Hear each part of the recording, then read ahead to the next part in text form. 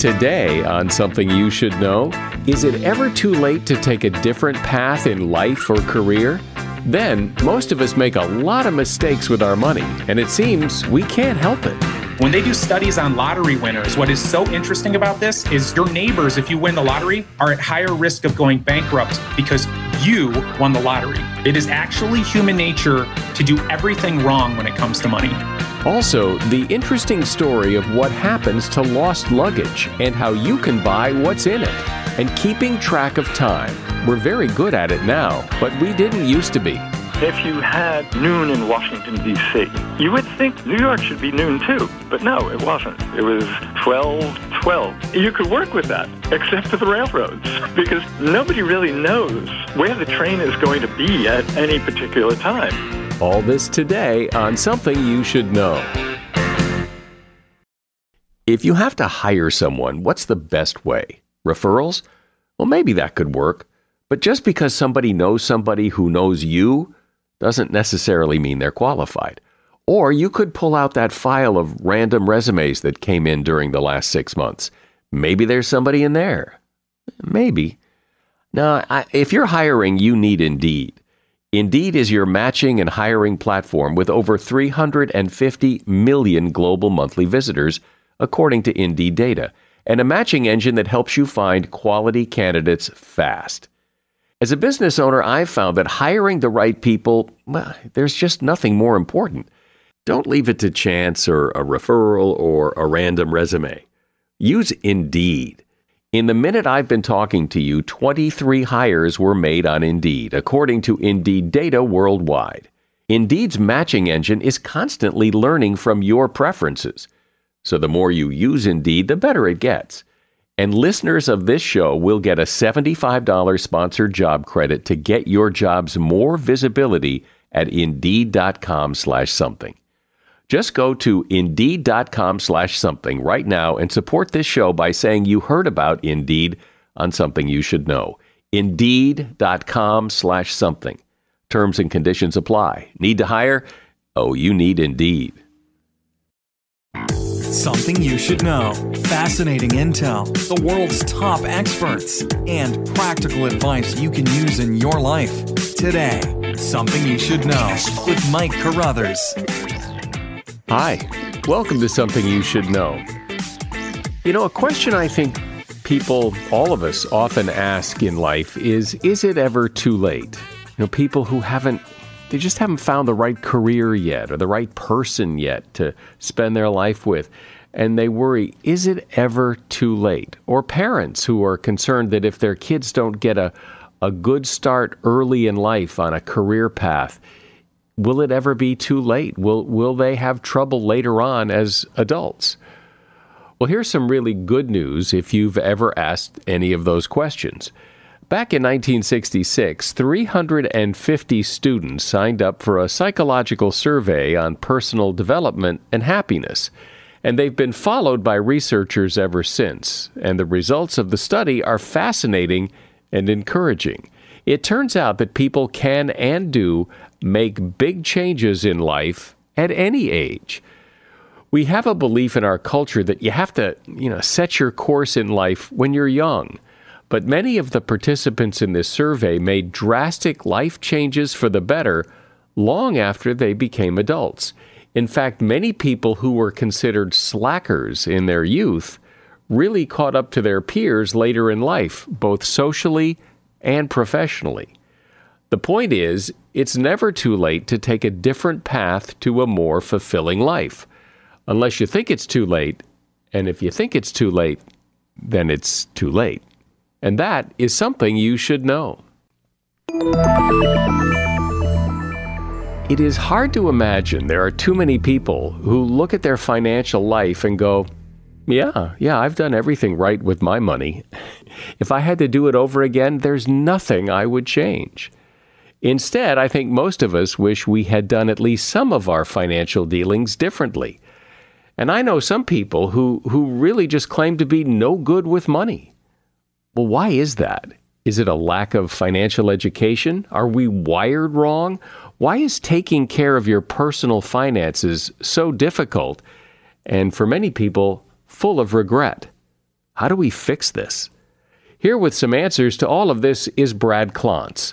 Brad is a financial psychologist, a certified financial planner, associate professor of practice in financial psychology and behavioral finance at Creighton University's Heider College of Business in Nebraska, and he is co-author of the book Money Mammoth, Unlocking the Secrets of Financial Psychology to Break from the Herd and Avoid Extinction. Hey, Brad, welcome. I'm very excited to be here. Thanks. So what is your sense? Why is money so problematic? And just how problematic is it? Yeah. So, money happens to be the number one source of stress in the lives of 8 out of 10 Americans. And what I know from my experience is people seem to kind of know what they should do. Like the biggest problems in the United States are people not saving for the future and spending more than they make. And I've yet to find somebody who is, when I tell them, I had no idea. I was supposed to do that. So for me, it's all about your psychology. It's all about your beliefs around money, your upbringing around money, and how these beliefs impact your life and your financial outcomes. And that's really been the bulk of my research and my work. And so when people say, I know I'm supposed to do that, I know I'm supposed to save for the future, I know I'm supposed to do those things that you just talked about, and they don't because why? Multiple factors. I think it's a mental block. It's a mental block. And a lot of it has to do with the beliefs you have around money. And so we've done a lot of studies on this now. The beliefs you have about money, in our research, we call them money scripts. And these are typically inherited by our parents, our grandparents, and our studies have shown these beliefs predict our financial outcomes. And so most of us are unaware of these beliefs. Money happens to be a taboo topic, so we don't really get to dive into it and really think about, okay, where did I get my psychology around money? But all the studies show that your psychology around money predicts things like your income, your net worth, and a whole host of financial behaviors. So it's really, really important. When you get to adulthood and you haven't done those things, it probably becomes even more of a block because now it's a bigger problem. It would have been nice to fix this when you're 18 and kind of get on the right path. But now that you're 30 or 40 or 50 and you haven't, well, you can't go back. Right. And I think it's a modern problem too. Like even 2 or 3 decades ago, you didn't really have to worry about personal finance, right? So typically back then, companies had pension plans, which essentially means, Mike, you don't need to worry about saving for the future because we're going to take care of it for you. We are going to set aside a pension for you. We're going to fund you the rest of your life. Whatever the pension doesn't cover, Social Security is going to cover. Well, these things are in threat. Like you really can't count on Social Security. There's a lot of threats to Social Security. Companies have gotten rid of pensions, most companies. And so all of a sudden in the last couple decades, this financial security that you need later on in life has been outsourced from a company and from potentially the government, and it's been laid square on your shoulders. And most of us in school, we don't get training in financial literacy. We don't get the basics on investing. So essentially, your retirement is going to be dependent on your understanding of investments. And have you taken a class in investments? Most Americans haven't. And so what's someone to do? What do you do if you're in the middle of your life or later and you haven't done this? And now what? Thankfully, it's actually pretty simple. Like what you actually need to do mechanically is pretty simple. The big hump is psychological. It's understanding that this is something I need to tackle, looking at your blocks around it. So for example, in our studies, and we've done this with tens of thousands of people at this point, we have found distinct belief patterns around money that sabotage you. So for example, this is a classic, the keeping up with the Joneses thing. This thing actually exists. And a lot of Americans suffer from this. We call it money status beliefs. These are things like, I'm not going to buy something unless it's new. If you asked me how much money I made, I would say I make more than I do. I'm connecting my net worth with my self-worth. And that money script pattern is associated with overspending. Probably not a big surprise there, but just an example of something that can be extremely detrimental. When they do studies on lottery winners, what is so interesting about this is your neighbors, if you win the lottery, are at higher risk of going bankrupt because you won the lottery. And that's because you've won the lottery and now your neighbors feel the pressure to keep up with you. Exactly. And it really is subconscious. And so that's a lot of my recent writing has been really looking at, essentially, we have a tribal cave person brain.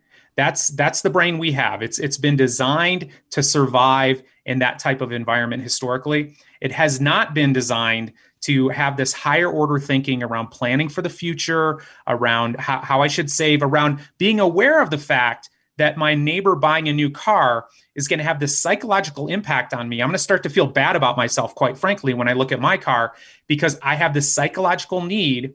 And it really comes down to our survival, where I'm very aware of my status and I don't want to drop too low in status. And historically, think about it. You're in a tribe of 150 people. Everybody knows everybody. Your status within that tribe was a matter of life or death. And so essentially, it's almost like an iceberg where we have part of us above the water that should be thinking logically, but there's this huge, enormous part of our psychology that is really making a lot of our financial decisions for us. And inevitably, a lot of those decisions are not good for us. But it also seems to be human nature, or maybe it isn't human nature. Maybe it's what you're talking about, that we want to progress. If we have a 2-bedroom house, we don't want our next house to be a 1-bedroom house. We want it to be a 4-bedroom house. That we want things to get better, not go back. You are absolutely correct. It is human nature. It is actually human nature to do everything wrong when it comes to money. Money is a new thing in terms of our evolution. And so you're absolutely right. So we call it lifestyle creep. It's this natural tendency you're going to have. If you start to make more money, you're automatically going to want to start to spend more money. That's the logical thing to do. And you have to overcome that logical impulse if you actually want to increase your net worth. So you have to actually do the opposite of your impulses and what you're wired to do if, for example, you wanted to climb the socioeconomic ladder. So if you do that, if you go from a 2-bedroom house to a 1-bedroom house, if you reverse that, or at least stop that desire to do better, to have a bigger, better, newer thing, what's the benefit of that other than having a higher net worth at the bottom of the financial statement? What does that do for you? Well, the downsizing is really, really tough. And you're bringing that up. And it's like everyone listening is like, oh, gosh, if I had to go to a smaller place, how terrible would that be? And it's really, really tough. But the benefit the benefit is financial freedom. Essentially, if you can save enough money, invest enough money so that money actually pays your salary. So that is your pension, essentially. That is your Social Security. That opens up the door to lots of freedom. And so some of that might be downsizing. Some of it might be just being aware of this natural tendency for lifestyle creep, because this is how we're naturally wired to do it. And if by chance you wanted to be able to stop working at some point and you wanted to maintain your current standard of living, you're going to have this savings mindset, investing mindset. You're going to have to start taking action in that direction if that's one of your goals. Well, you just said that, if you want freedom, you need to start doing that. But that's freedom later. That's not freedom now. That sounds like prison now, where you can't spend because you got to be so worried about the future. Well, maybe, but I'm not that concerned right now. Well, you are actually describing how we're all wired. Like, that is the actual way that most of us feel. And it makes sense, right? And so it's not that dramatic, though. Essentially, for example, if you saved $5 a day for 42 years and got a 10% return, you'd have $1 million at the end of that time period. So a millionaire by saving $5 a day invested at that return. So, how much of your lifestyle is going to take a hit with that? Now, obviously, the 42 years is the issue. So if the younger you are to really capture this concept of how I become financially free, the much better your result, of course. But it has to override that natural. We are wired to consume. We are wired to not delay gratification. This is how we survived as a species. Like, a couple thousand years ago, 10,000 years ago, 20,000 years ago, you couldn't save. The rest of the tribe would look at you as selfish, and you might be expelled or you might be killed. So we are actually wired to not save, and we are wired to actually consume as much as we can right now. Well, it almost sounds like we're doomed because, as you say, it's just not in our wiring to want to save for the future. As I listen to you talk, I'm thinking, well, God, if I'm always worried about the future, how do I enjoy my life now? Essentially, we have to figure out that this is something we need to do. It's a shift in mindset. It's a shift in psychology. And it's challenging that notion that I can't enjoy my life right now. Of course, you can enjoy your life right now.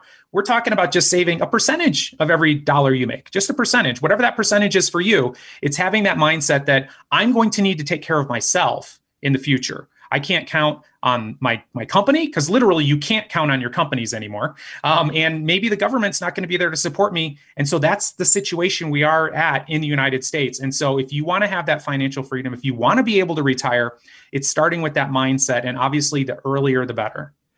We are talking about money, specifically your money and what you do with it. And we're talking with Brad Klontz. He is a financial psychologist, certified financial planner, and author of the book, Money Mammoth. As a listener to Something You Should Know, I can only assume that you are someone who likes to learn about new and interesting things and bring more knowledge to work for you in your everyday life. I mean, that's kind of what Something You Should Know is all about. And so I want to invite you to listen to another podcast called TED Talks Daily. Now, you know about TED Talks, right? Many of the guests on Something You Should Know have done TED Talks. Well, you see, TED Talks Daily is a podcast that brings you a new TED Talk every weekday in less than 15 minutes. Join host Elise Hu. She goes beyond the headlines so you can hear about the big ideas shaping our future. Learn about things like sustainable fashion, embracing your entrepreneurial spirit, the future of robotics, and so much more. Like I said, if you like this podcast, Something You Should Know, I'm pretty sure you're going to like TED Talks Daily. And you get TED Talks Daily wherever you get your podcasts. So, Brad, what often happens, and speaking from experience too, is even with the best of intentions, if you start to save and you get a nice little chunk of money stashed away somewhere, life happens. You need a new car, the brakes go out. Oh, there's Christmas, we got to buy presents. That when you have money and there it is, you're going to spend it. I think that's what happens for most of us. You're describing what is afflicting most of us, because life does happen. And so essentially it's having this mindset that money that is for my financial freedom, for my whatever that goal is for you, that it's almost sacred in the sense that you're not going to touch it and you're going to organize your life differently around it. What's so fascinating is that during times of plenty, when everything's going great in the stock market, everything's going great in the economy, this is really fascinating. We tend to save less than we do in the middle of a pandemic or in the middle of some major financial catastrophe. It's really, really fascinating. So you would think it would go the opposite, right? You would think that when times are great and we're making money and the economy is booming, that Americans would save more. It's actually the opposite. But so here's maybe an example of what I mean by when life happens. And so let's say, I listen to you and other financial people say, don't go into credit card debt. It is just horrible. Okay, so you've got this little stash of money. Your brakes go out. You need $500, $600 to fix your brakes. You could put it on a credit card, but you told me not to do that. And now you're saying, and don't touch your money either. Well, so what do I do? Yeah. And so obviously it's real easy to armchair quarterback that situation. But what you want to do is sort of back up and have this mindset that, that isn't a big surprise. By the way, your brakes are going to go out at some point. And so that's why you will see a lot of financial experts suggest that you have an emergency fund. You have a 3 to 6 month emergency fund. It's set aside as a savings account, because what we do know is that you are going to have financial emergencies. And so that's the best practice, is to have that money set aside there so you don't have to do something like put it on a credit card. And that revolving credit on credit cards can be extremely destructive to somebody's financial health. And you also don't want to go steal from your child's educational fund or that vacation fund that you've set aside, because those things are really, really important to you. So it's having that emergency fund, which, as I said, is not very comforting advice if you don't have one and you're in the midst of a crisis. But it's something that I wish we were teaching kids at a very young age so that we could enter into adulthood with this mindset. Because a lot of people would think, okay, so first you said that you're just taking a little piece of every dollar to save for the future, but now you also need 6 months earnings in a savings account. You're taking all my money. That's right. I am. And it's really adjusting your lifestyle at an early age to that, because it's actually really easy when you start entering into the workforce with that mentality. Because I remember when I got out of school, I finally got my doctorate. I'm 29 years old. All of a sudden, I'm making like 10 times more money in that first year than I ever made as a student, because as a student, I made almost nothing. And so that is the opportunity at that point to just start to automate these savings things, because your life is going to improve. You're going to be feeling great. You're going to be feeling flush. And so you're not even going to notice that money that's going to the side. What most Americans do, though, is they get that first job and they're like, finally, okay, great. So I'm going to go lease that car. I'm going to get the most expensive apartment I can get. I'm going to upgrade my wardrobe. And then they're at a certain lifestyle. And that's when it's really, really hard to cut back. I mean, that's when it becomes extremely painful, when you have to start downsizing because you realize you're living above your means. Anyone who's done it knows to some extent the magic of automatic savings. And the government figured it out when they started taking money out of paychecks. If you never see it, you don't miss it. And there is something very magical about that.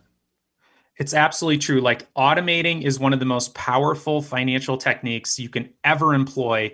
And if you've ever been a member of a gym where they automatically take money out of your account each month for your payment, you realize how sticky that is and how, the money's gone. You don't have to think about paying it. And to override that, you literally have to sit down and say, I guess working out isn't important to me anymore, so I'm going to go cancel that membership. And there's all sorts of cognitive blocks to doing that. Same thing is true. It's sort of harnessing that mental accounting, that automation for your benefit. If you can automate savings, moving into that emergency fund or that retirement account so it's automatic into your child's educational fund, chances are you're going to keep it there, because you really have to mentally say, okay, fine, I don't want to retire, or I don't want to take that vacation, in order to interrupt that process. What other tools are available to people to do this that they may not have thought of or have never tried? Well, we did a study, and this was really amazing. So we did a randomized double-blind control study, which essentially just means it was a good study. And we put half the people in a room where they got financial education. They're like, hey, this is how much you should be saving. This is the different ways to save. The other half, we put in a room where we didn't do any of that. And this answers your earlier question, Mike, around why would I want to suffer now for this amorphous future? What we did is, for that group, we had them create vision boards, get really excited about their goals, know specifically what are these savings goals, draw a picture of it. How would it feel? How does this connect with your values? And then we encouraged them to automate. So they got super, super excited about those goals. What we saw in that group, and we did this for about an hour with them, a 73% increase in savings. So they went on average from saving about 10% to 17%, and they got really, really excited about it. So you need to actually have very, very thrilling, exciting, specific goals to override that natural tendency we all have to consume as much as we can right now and to not delay gratification. It's hard to do that. And so I would just encourage, if you haven't done it already, all of your listeners to actually get really specific. So whether that's creating a piece of art, whether it's taking pictures of what this goal is it a house? Is it a car? Is it a vacation? Is it your retirement? And get really, really specific of why that matters. Carry those pictures around, use them as a screensaver, put pictures up in your office, whatever, anything you can do to override that animal brain that wants to consume, that wants to eat things right now, that wants to spend it right now. And the only way to do that, I think that's incredibly powerful, is by having a super exciting vision of why you would want to do this. Another incredible hack is to name accounts after those things that you value the most. So for example, my son's name is Ethan. If I had a college savings account for Ethan, and that's what I named it, there's a very small chance that I'm going to go rob from that fund to buy a bass boat or to upgrade my life in some way. Because I would literally have to sit there and go, okay, so this purchase right now is more important to me than my son's education. And so that's another really powerful hack, because most of our decisions are being made, I call it the animal brain. It's being made on this deep emotional level. And so if we can really connect our savings goals to what matters the most to us, it becomes really, really effective, because we're much more likely to stay on track. The thing you don't want to do is actually sit down with your partner and do what we call a budget, which feels like a diet. And when you start talking to yourself about a diet, you start craving all this food, your metabolism like literally starts to slow down and everything in your body works against you. And I think a really powerful way to get a handle on your finances is to actually have that spending plan where you sit down, perhaps with your partner, and you think, what matters most to us? Like, seriously, what matters most to us? And then you start paying those things first and you automate savings towards those. And then you just spend the rest on whatever you want. Yeah, well, it's interesting as you were talking about that. I mean, imagine if your goal is you want to someday have a house on the beach. You want a beach house, and so you actually have an account called the beach house. Which you have an account for the beach house, you might as well go get your beach house. Absolutely. And the chances are, if it's just this amorphous savings account that doesn't have any name or attachment to it, those are the accounts it's really easy to rob from. It's like, I want a new TV, or maybe I want a new car. It's really easy to do that. But if you have that beach house account, and not only that, but you can picture yourself there, you can picture your family there, you can picture all that joy, that excitement, and maybe you have pictures around your house, it's really, really challenging to go rob from that. It's interesting to listen to you talk about all the problems that people have with money. And I bet so many people think, well, I thought it was just me. I think everybody else has their financial act together, and I'm the one that can't get it right.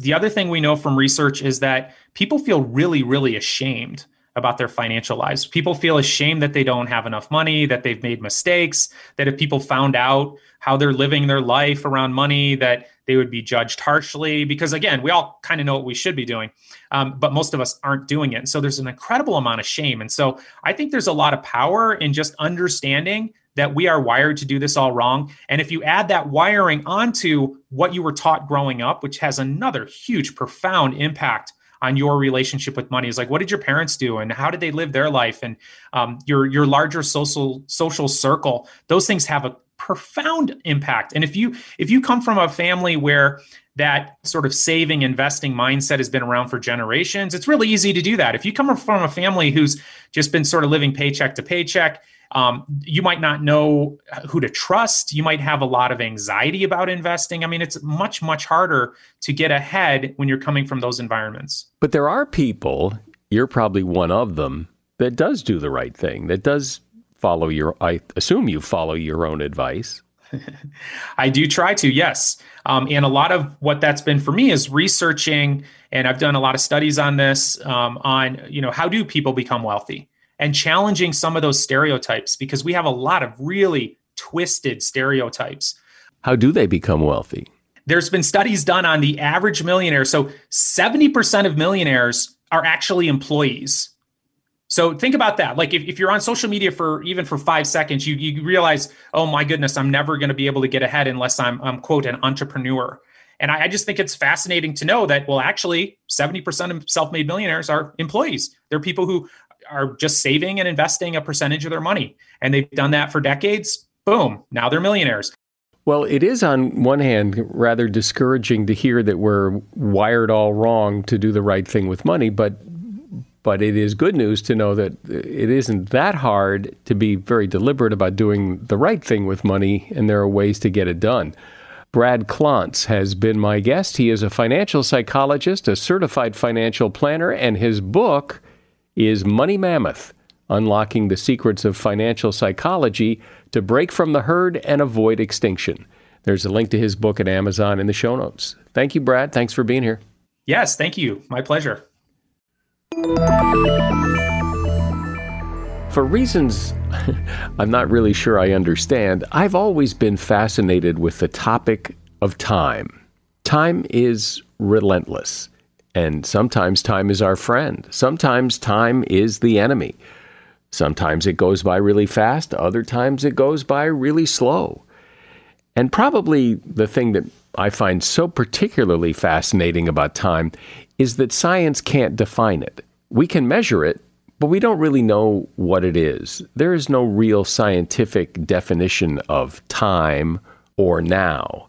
And here with some insight into this, what I find to be a fascinating topic, is Joseph Mazur. He is a professor emeritus of mathematics at Marlborough College, and he's author of the book, The Clock Mirage, Our Myth of Measured Time. Hi, Joseph. Hi, thank you very much.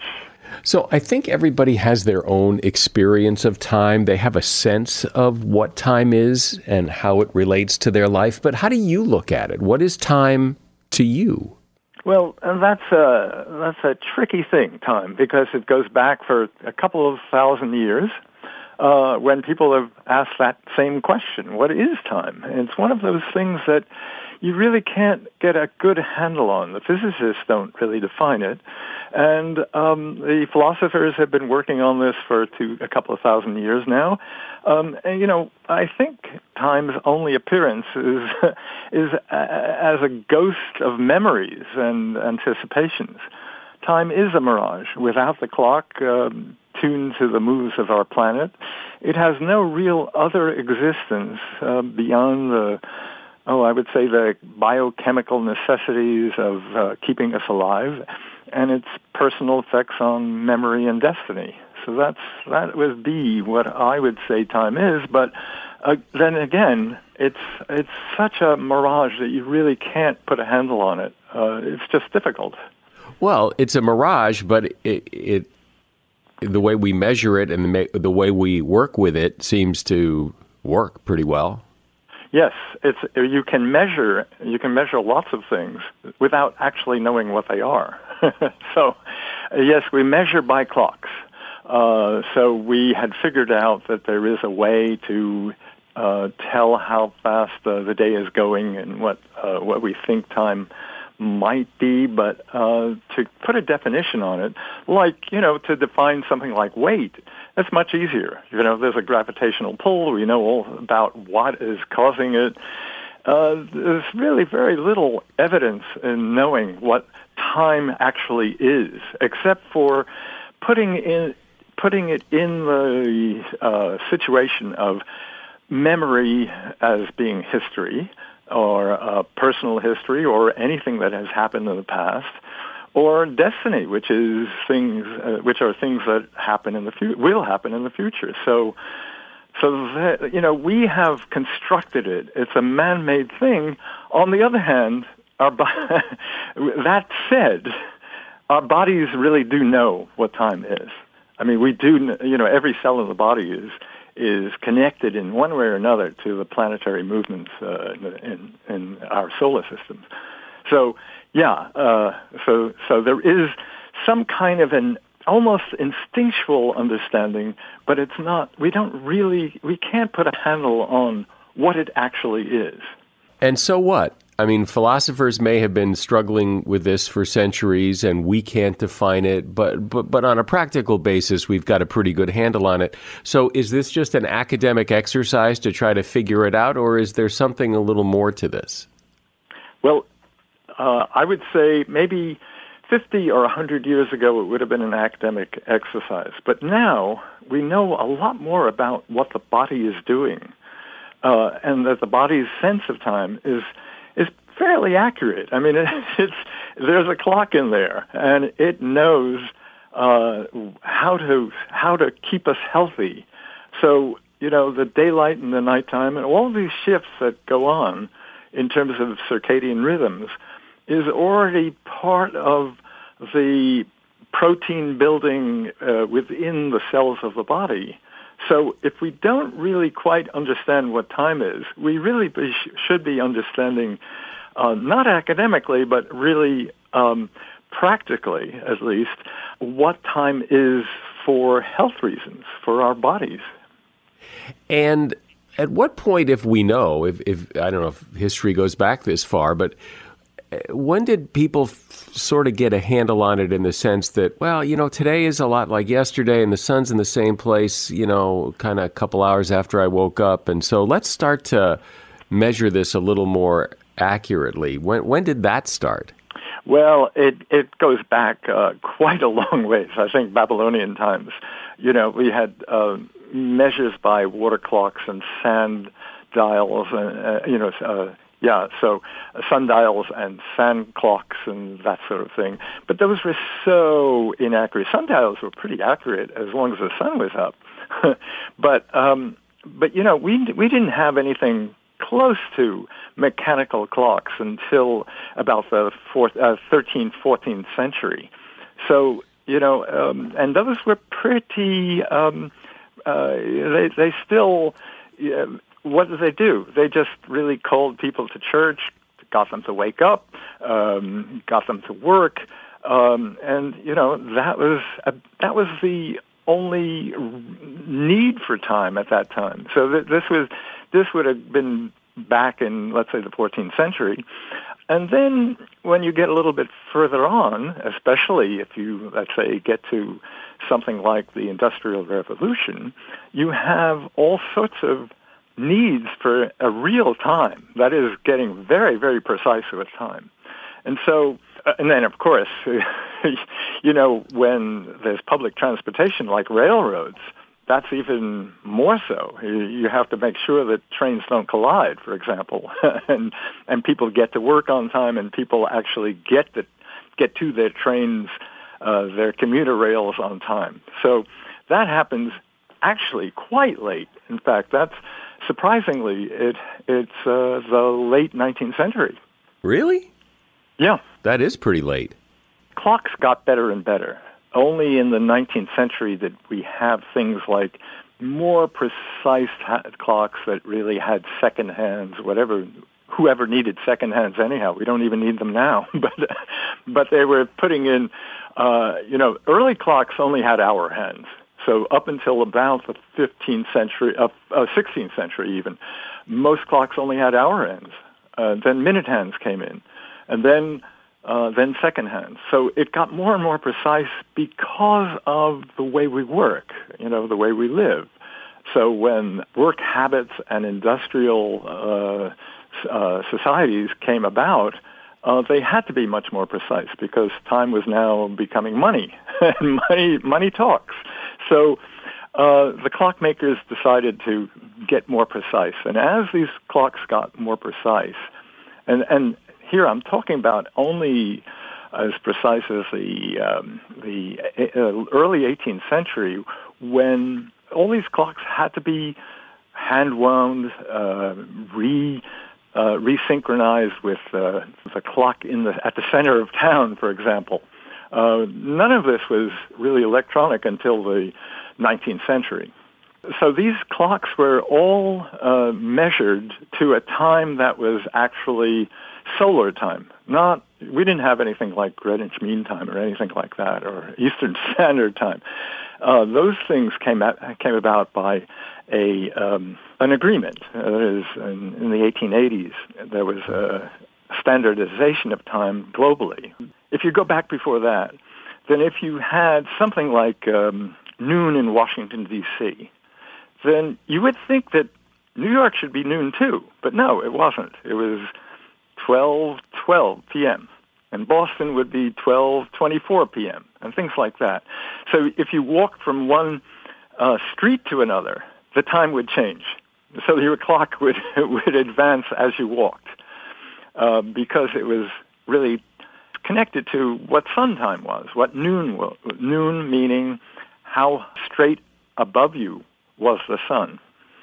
So you could work with that. There's no problem with that, except for the railroads, because if you have that kind of system, then nobody really knows where the train is going to be at any particular time because the train is moving. So the standardization of time is really because of the railroads? Yes, absolutely.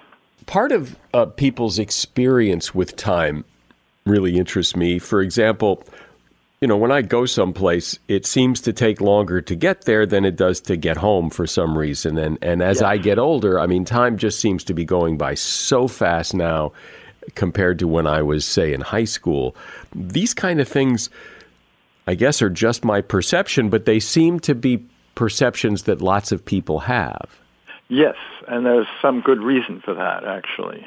The old model for understanding that is that that time is passing in relation to the amount of time you've already lived. So, if you go from one birthday to another when you're 70 years old, it's going to be a very small fraction of that time of life than if you were 7 years old.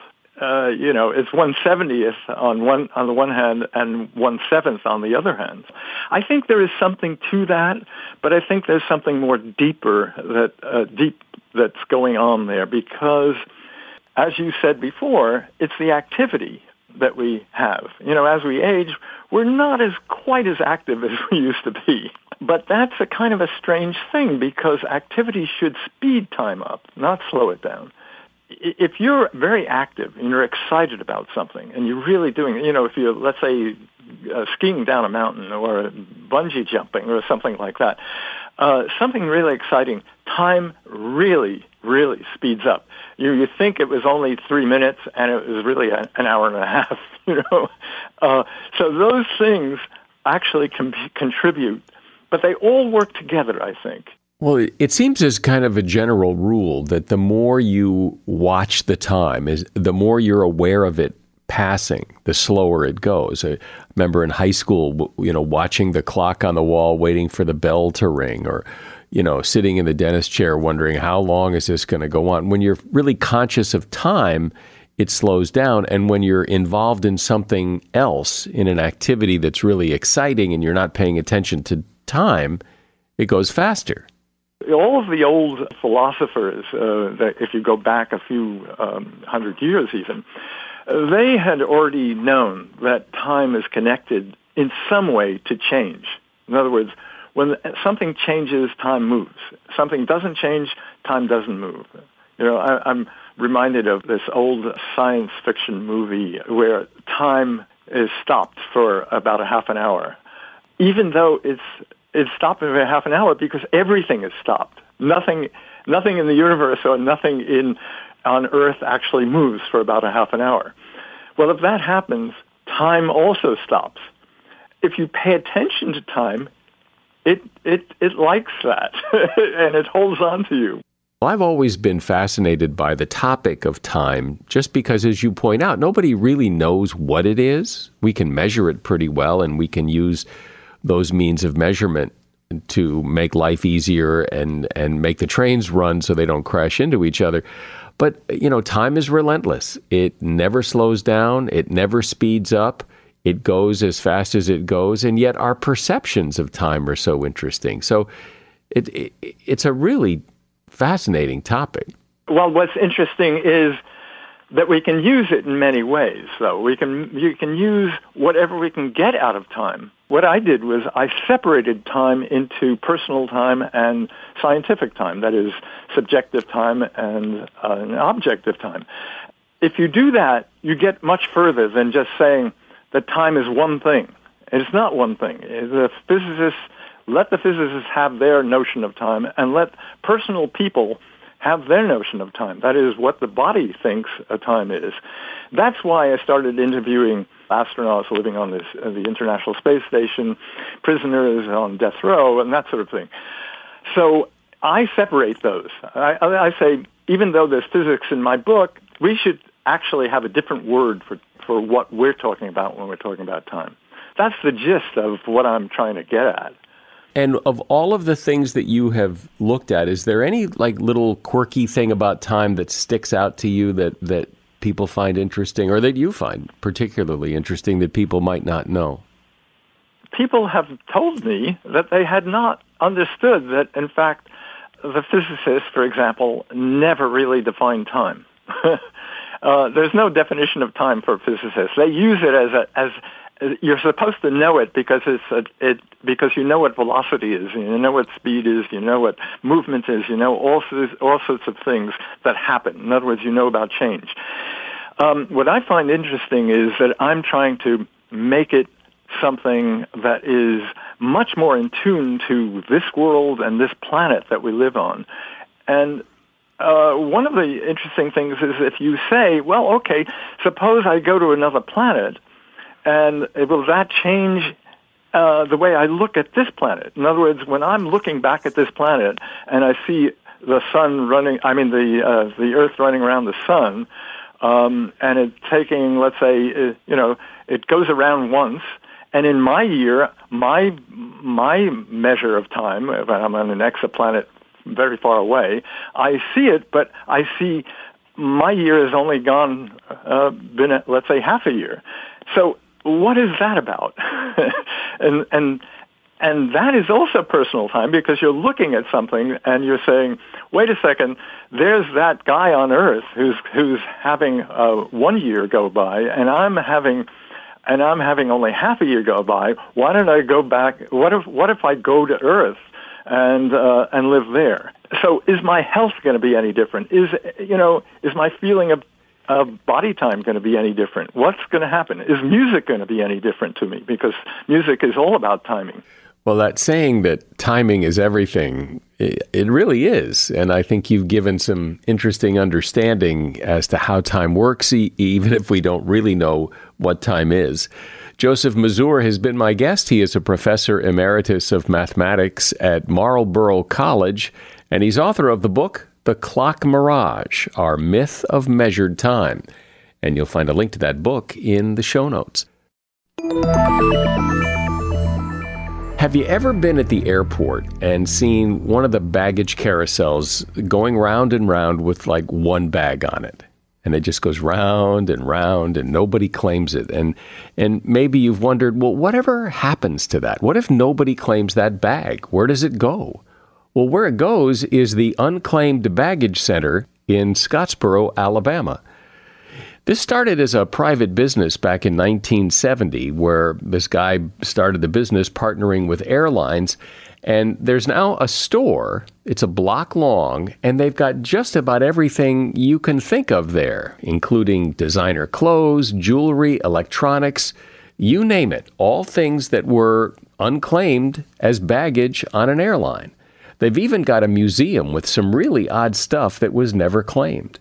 You can visit and shop at the store in Scottsboro, Alabama, but if that's a bit out of your way, you can also shop online at unclaimedbaggage.com. You'll be amazed what you see. And that is something you should know.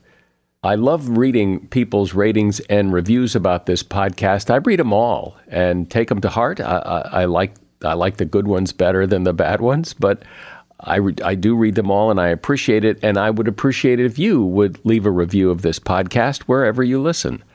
I'm Mike Carruthers. Thanks for listening today to Something You Should Know.